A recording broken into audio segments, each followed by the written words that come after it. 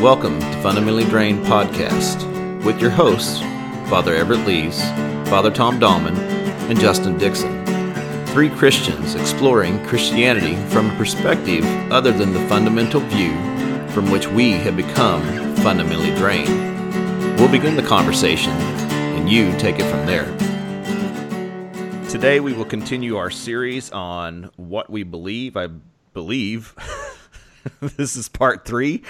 And so for the past 2 episodes, we've been going through what is called the Outline of Faith in the Book of Common Prayer. It starts on page 845. In the show notes, I've included the online version of this if you wanted to go look or follow along or some kind of sort. But we're calling it What We Believe. It's basically a catechism.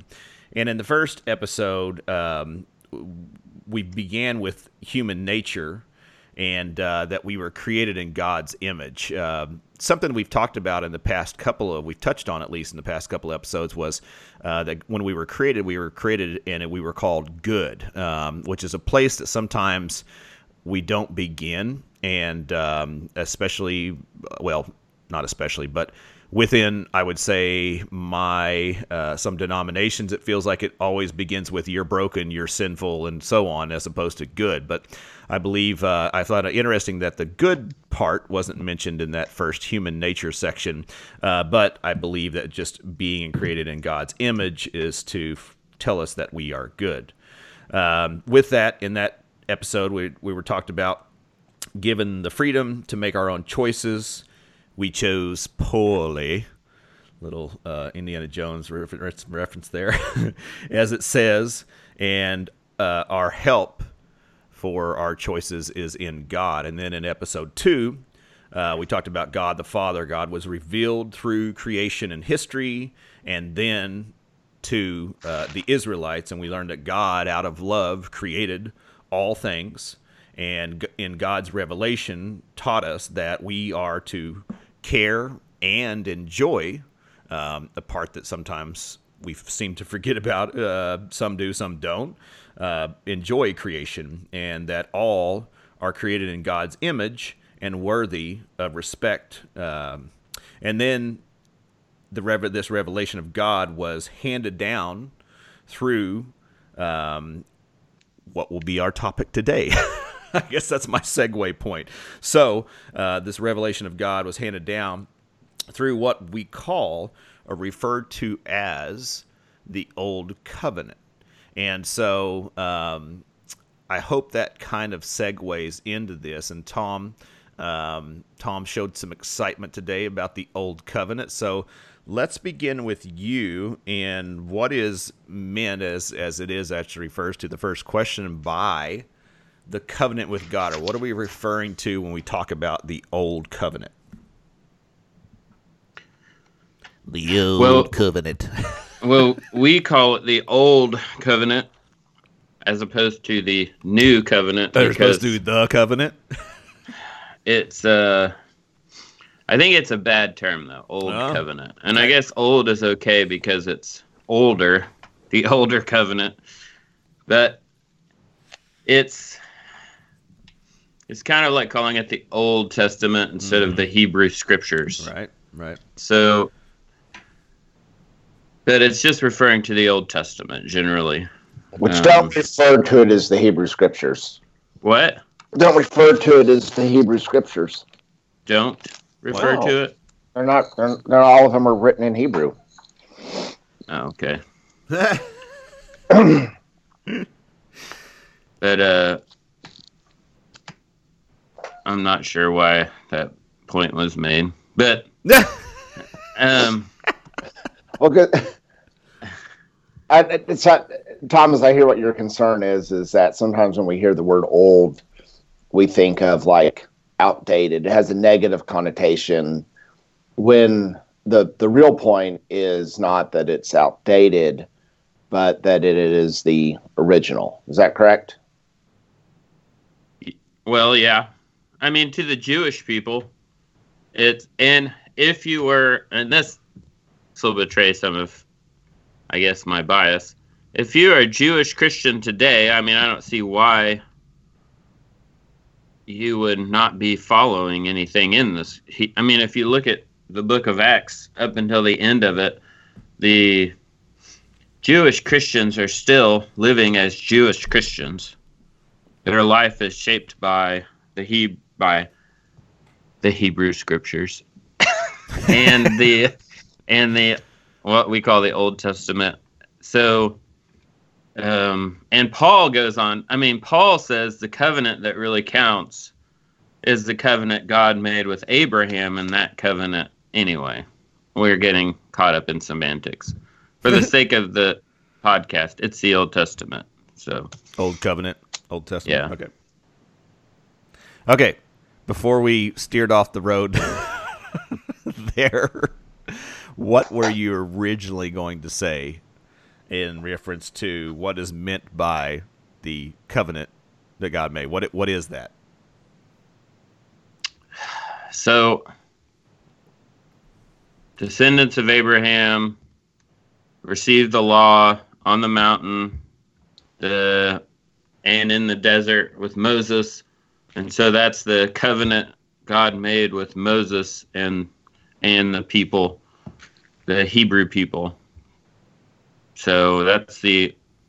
And I would say, okay, so let's jump into something real quick. Let's talk about the word covenant, because I don't know too many people who have made covenants using that term these days. And so, what is a covenant specifically, Everett? Well, so probably one of the most common places that we hear the word covenants in our outside of religious language is that a lot of times you'll hear neighborhood covenants. These are things that the neighbors have sort of agreed to in terms of how they're going to interact with each other, and maybe HOA bylaws may be becoming more in vogue. But the idea of covenant is that there is this relationship that exists between two parties, and in which both parties agree sort of to do certain things or to follow certain things.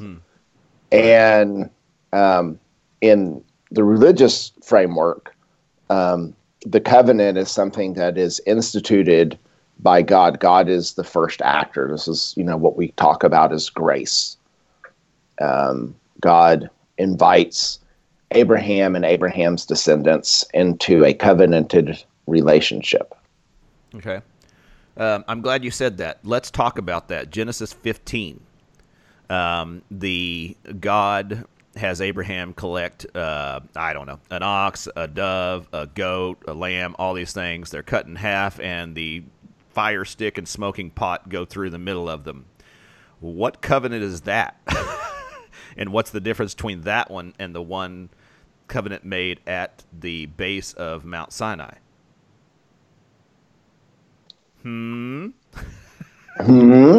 So there's... Tom? Go ahead, David.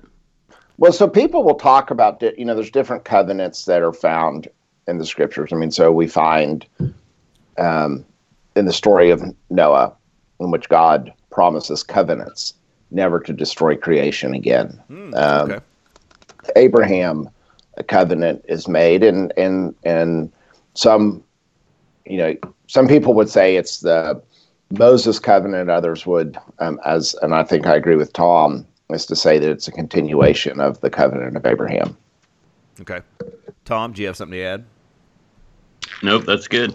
So my understanding was that in that story in Genesis 15, where Abraham, all the animals are cut in half, was that covenants were, am I saying that right? That sounds weird. Covenants were something that were used in between tribes and in between peoples, groups back in this time to just live with one another. So let's call that the, some kind of old HOA, homeowners association between tribes. It's the TOA. And so if you, what do you call it? I don't even know, reneged on the covenant, or when you went against the covenant, then the idea is that you would end up like the animals cut in half, or that was your punishment kind of thing. Does that sound right? That is correct. Okay.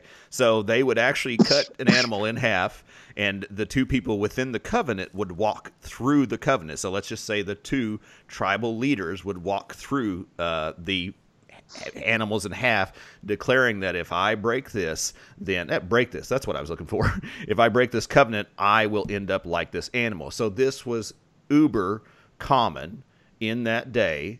And so a covenant was something that was it wasn't confusing to people, right? Where we say it nowadays and we want to say a contract. And that makes sense to everyone listening, I'm assuming, and so on. And everyone kind of understands that today. But back then, if someone says, we're going to make a covenant, they'd be like, aha, yes, let's do that. Good? Yes? Yes? Yes. Okay. So what should we now so in this section, the old covenant, are we going to talk about what's done at Sinai, or are we going to talk about Abraham, or both of these? And I ask that because I want to ask, what is the covenant initiated by God in Genesis 15 with Abraham? If I'm going I think it's before Genesis 15. Say again. I mean, it's before Genesis 15. Is it? Yeah, he said, look at the stars of the heaven. Right. So shall your descendants be. He says later, through your seed, all the nations of the earth shall be blessed. Right. And to me, that points with the problem with the language of the old covenant. If you got an old one, then you probably have a new one. So it points to, in Hebrew Bible, might be another better term, I don't know. But it points to the fact that we've already pointed out that God made a promise to Abraham that is brought out in the law of Moses, the covenant God made with Moses and the Hebrew people.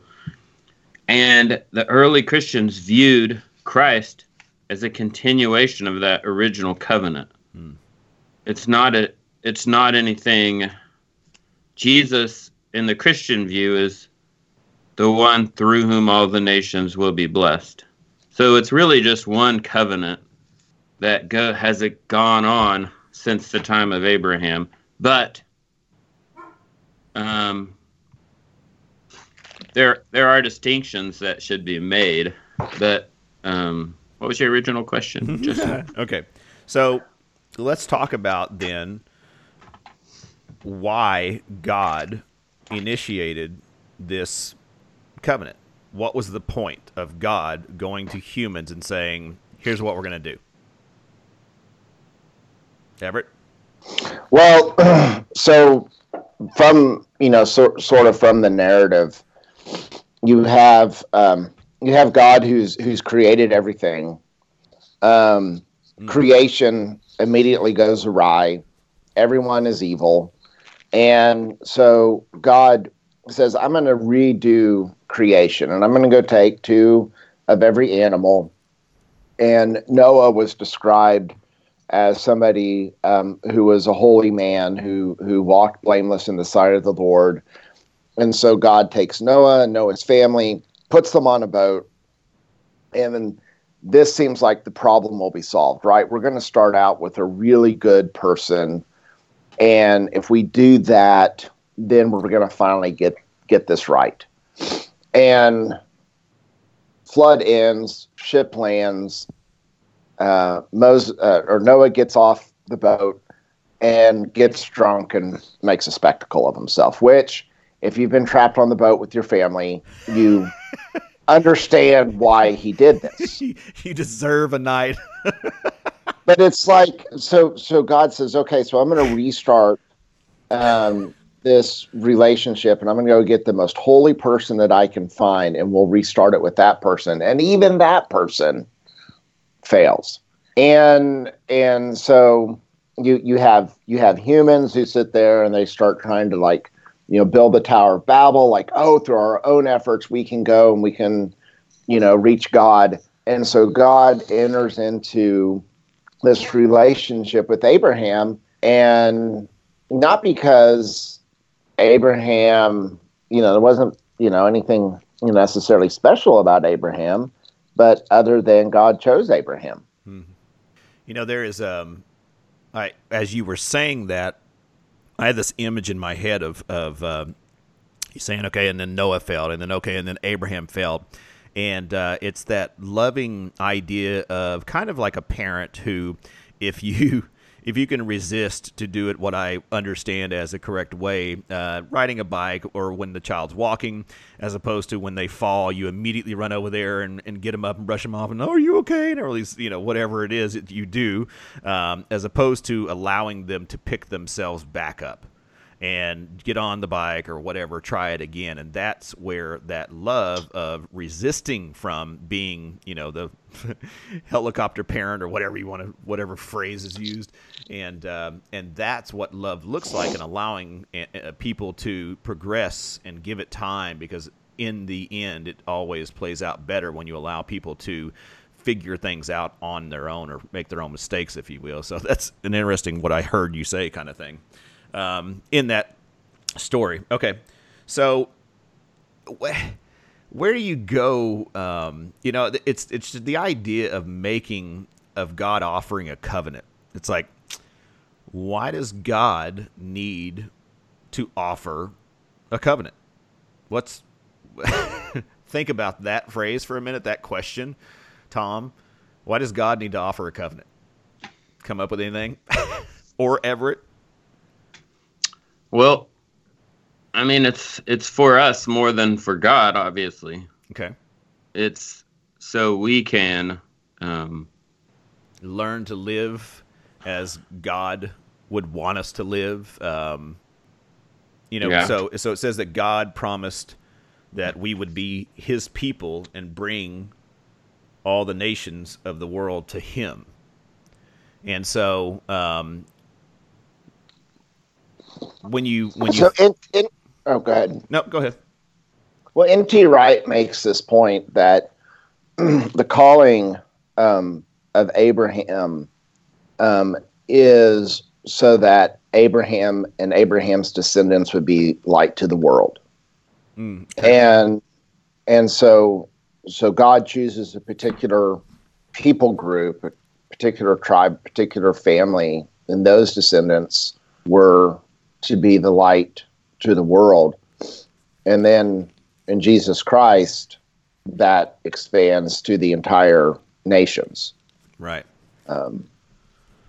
So it's a place that God, through love, wants to show His character to the world, and beginning with, Noah and Abraham, and as you said, and on through to Moses and the Israelites. God wants to show who God is, I guess, to the world. And so through that, there is a covenant made. It's hard not to jump to the next section here. I keep tripping over that. And so, okay. All right. Well, and I think one of the important things about this covenanted relationship is that, so, you talked about in Genesis 15, I mean, covenant was a common way in which people made sort of agreements with one another. And, but the real mark of this covenant relationship is circumcision. And so God takes this old man who has an old wife, and they finally have, this kid. First they have Ishmael, and then they have Isaac. They have Ishmael with a slave girl, and they have been promised to have all these descendants, which should have been seen as a blessing. And God says, "Okay, we're going to certify this covenant by you going and taking a really sharp rock and going to go circumcise your son." which to damage the very thing that is necessary for procreation is a sign of trust in God's goodness. Interesting point. Okay. If you Go ahead, Tom. I kind of asking us to know the mind of God by asking that question. Why does God make a covenant with people? I mean, the answer over and over in Scripture is God's love. Right. And that's the reason God made the covenant. You could add some other... I mean, I often heard because God wanted the Jewish people to be light and salt to the world, you know. And that seems to be all through the prophets. So, I mean, the answer depends on what you're reading and where you're reading it. But, I mean, I think the easiest answer is just love. Right. And over again, the prophets compared it to a marriage.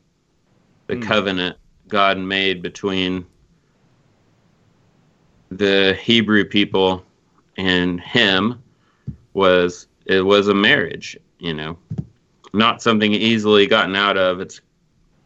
There's just all this language in the prophets of, you know, of a lack of faithfulness in the marriage, but God still not giving up on the marriage. Right. So, which is what my understanding was back to the original covenant with Abraham. I said Genesis 15. I don't know. You challenged that a minute ago. Maybe I'm in the wrong spot. But anyway, that God was, you know, Abraham didn't pass through the animals because God made the covenant. And so God's going to fulfill the covenant. And it wasn't on Abraham because back to human nature, as we can see, we fail, if you will, and make the wrong choices. So that was a covenant that God fulfilled, basically himself, if you will. I think that's how you say that. Fulfill, I don't like that because that sounds like that's the end of the covenant, but maybe promised not to break the covenant. So, okay, so...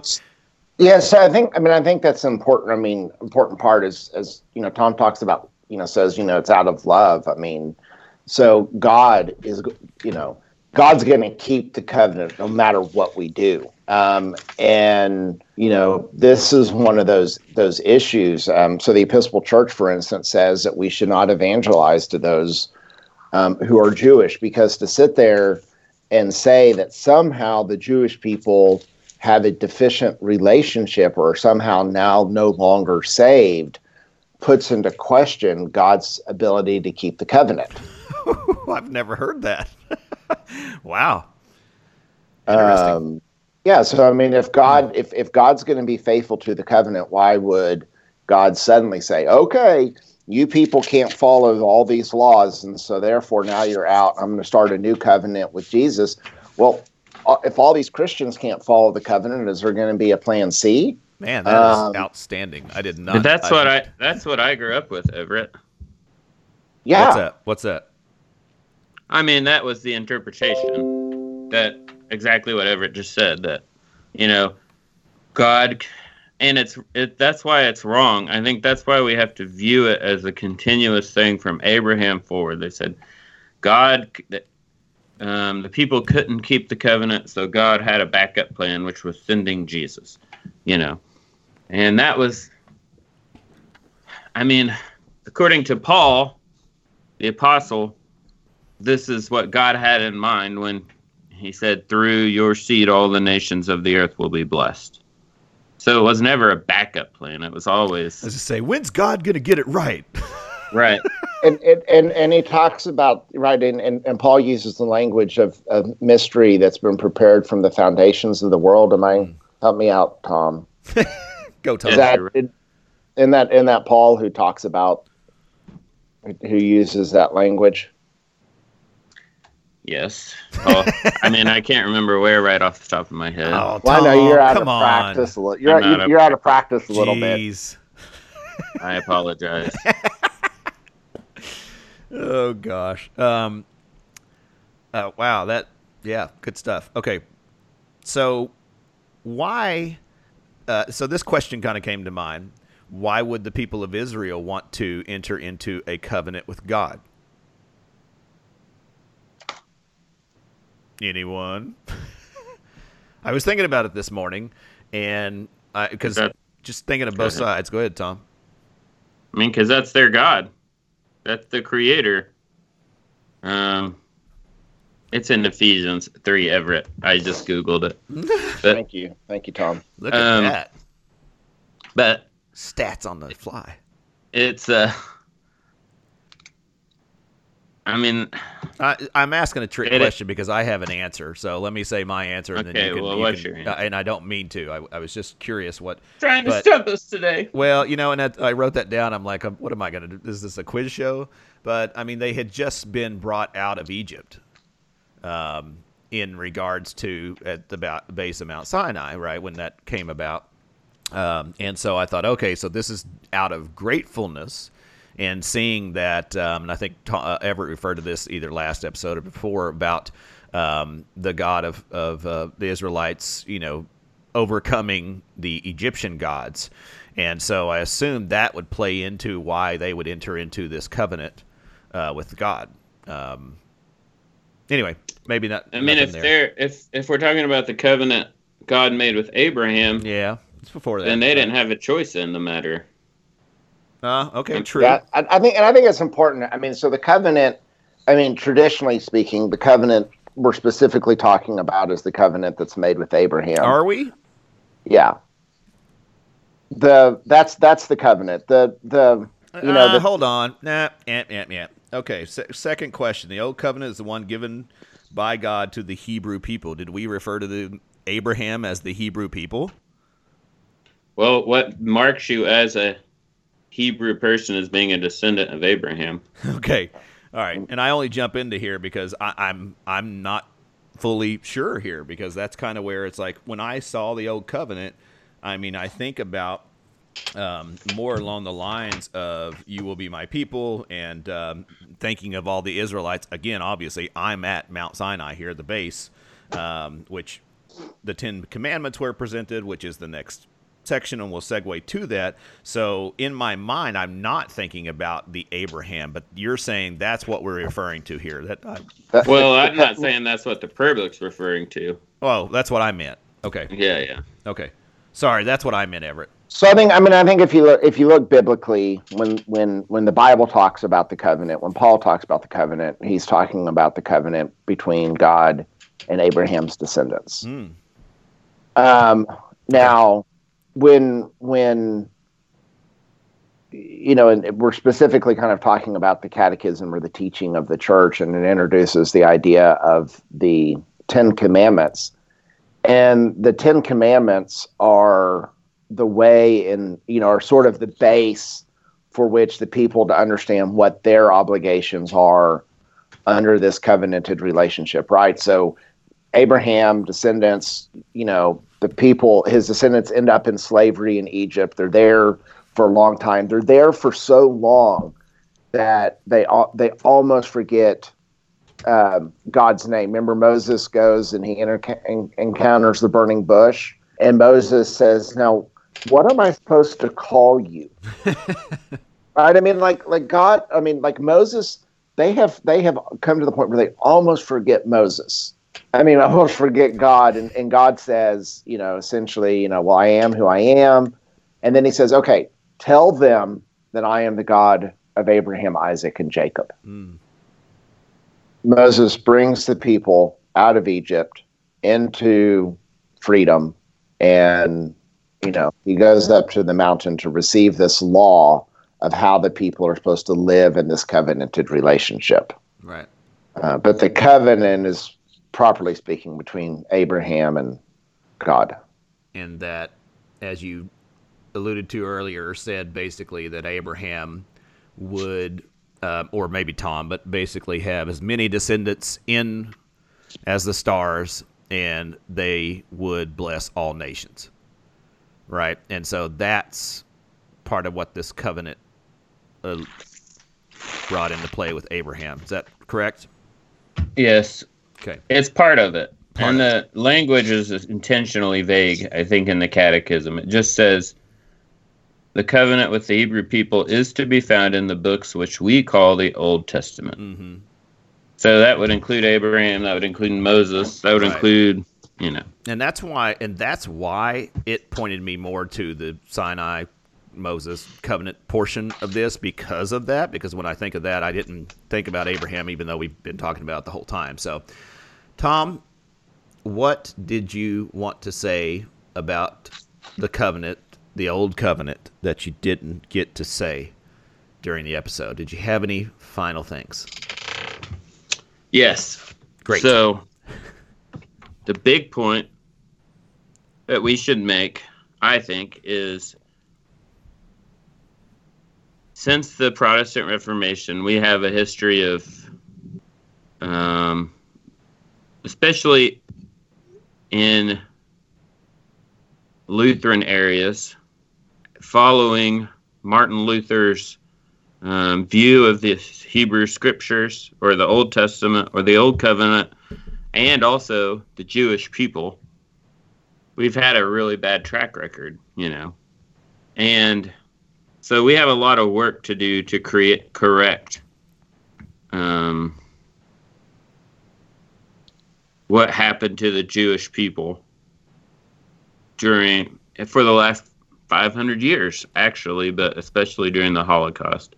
So I grew up hearing a doctrine which our church got from Martin Luther, which was that the old law was done away with. It was imperfect. It was terrible. It was a ministry of death. And which I'm quoting Paul now, but I'm misquoting Paul. I'm misapplying. I'm quoting him the way he was used, or I grew up. And I think we should instead see one covenant that has gone all the way through the Scriptures in the history of God's people, that extends through Jesus and is continuing on. And Paul says that essentially. And so any view that leads us to anti-Semitism, or thinking that one section of Scripture is just impoverished. I grew up thinking the Ten Commandments didn't apply to me.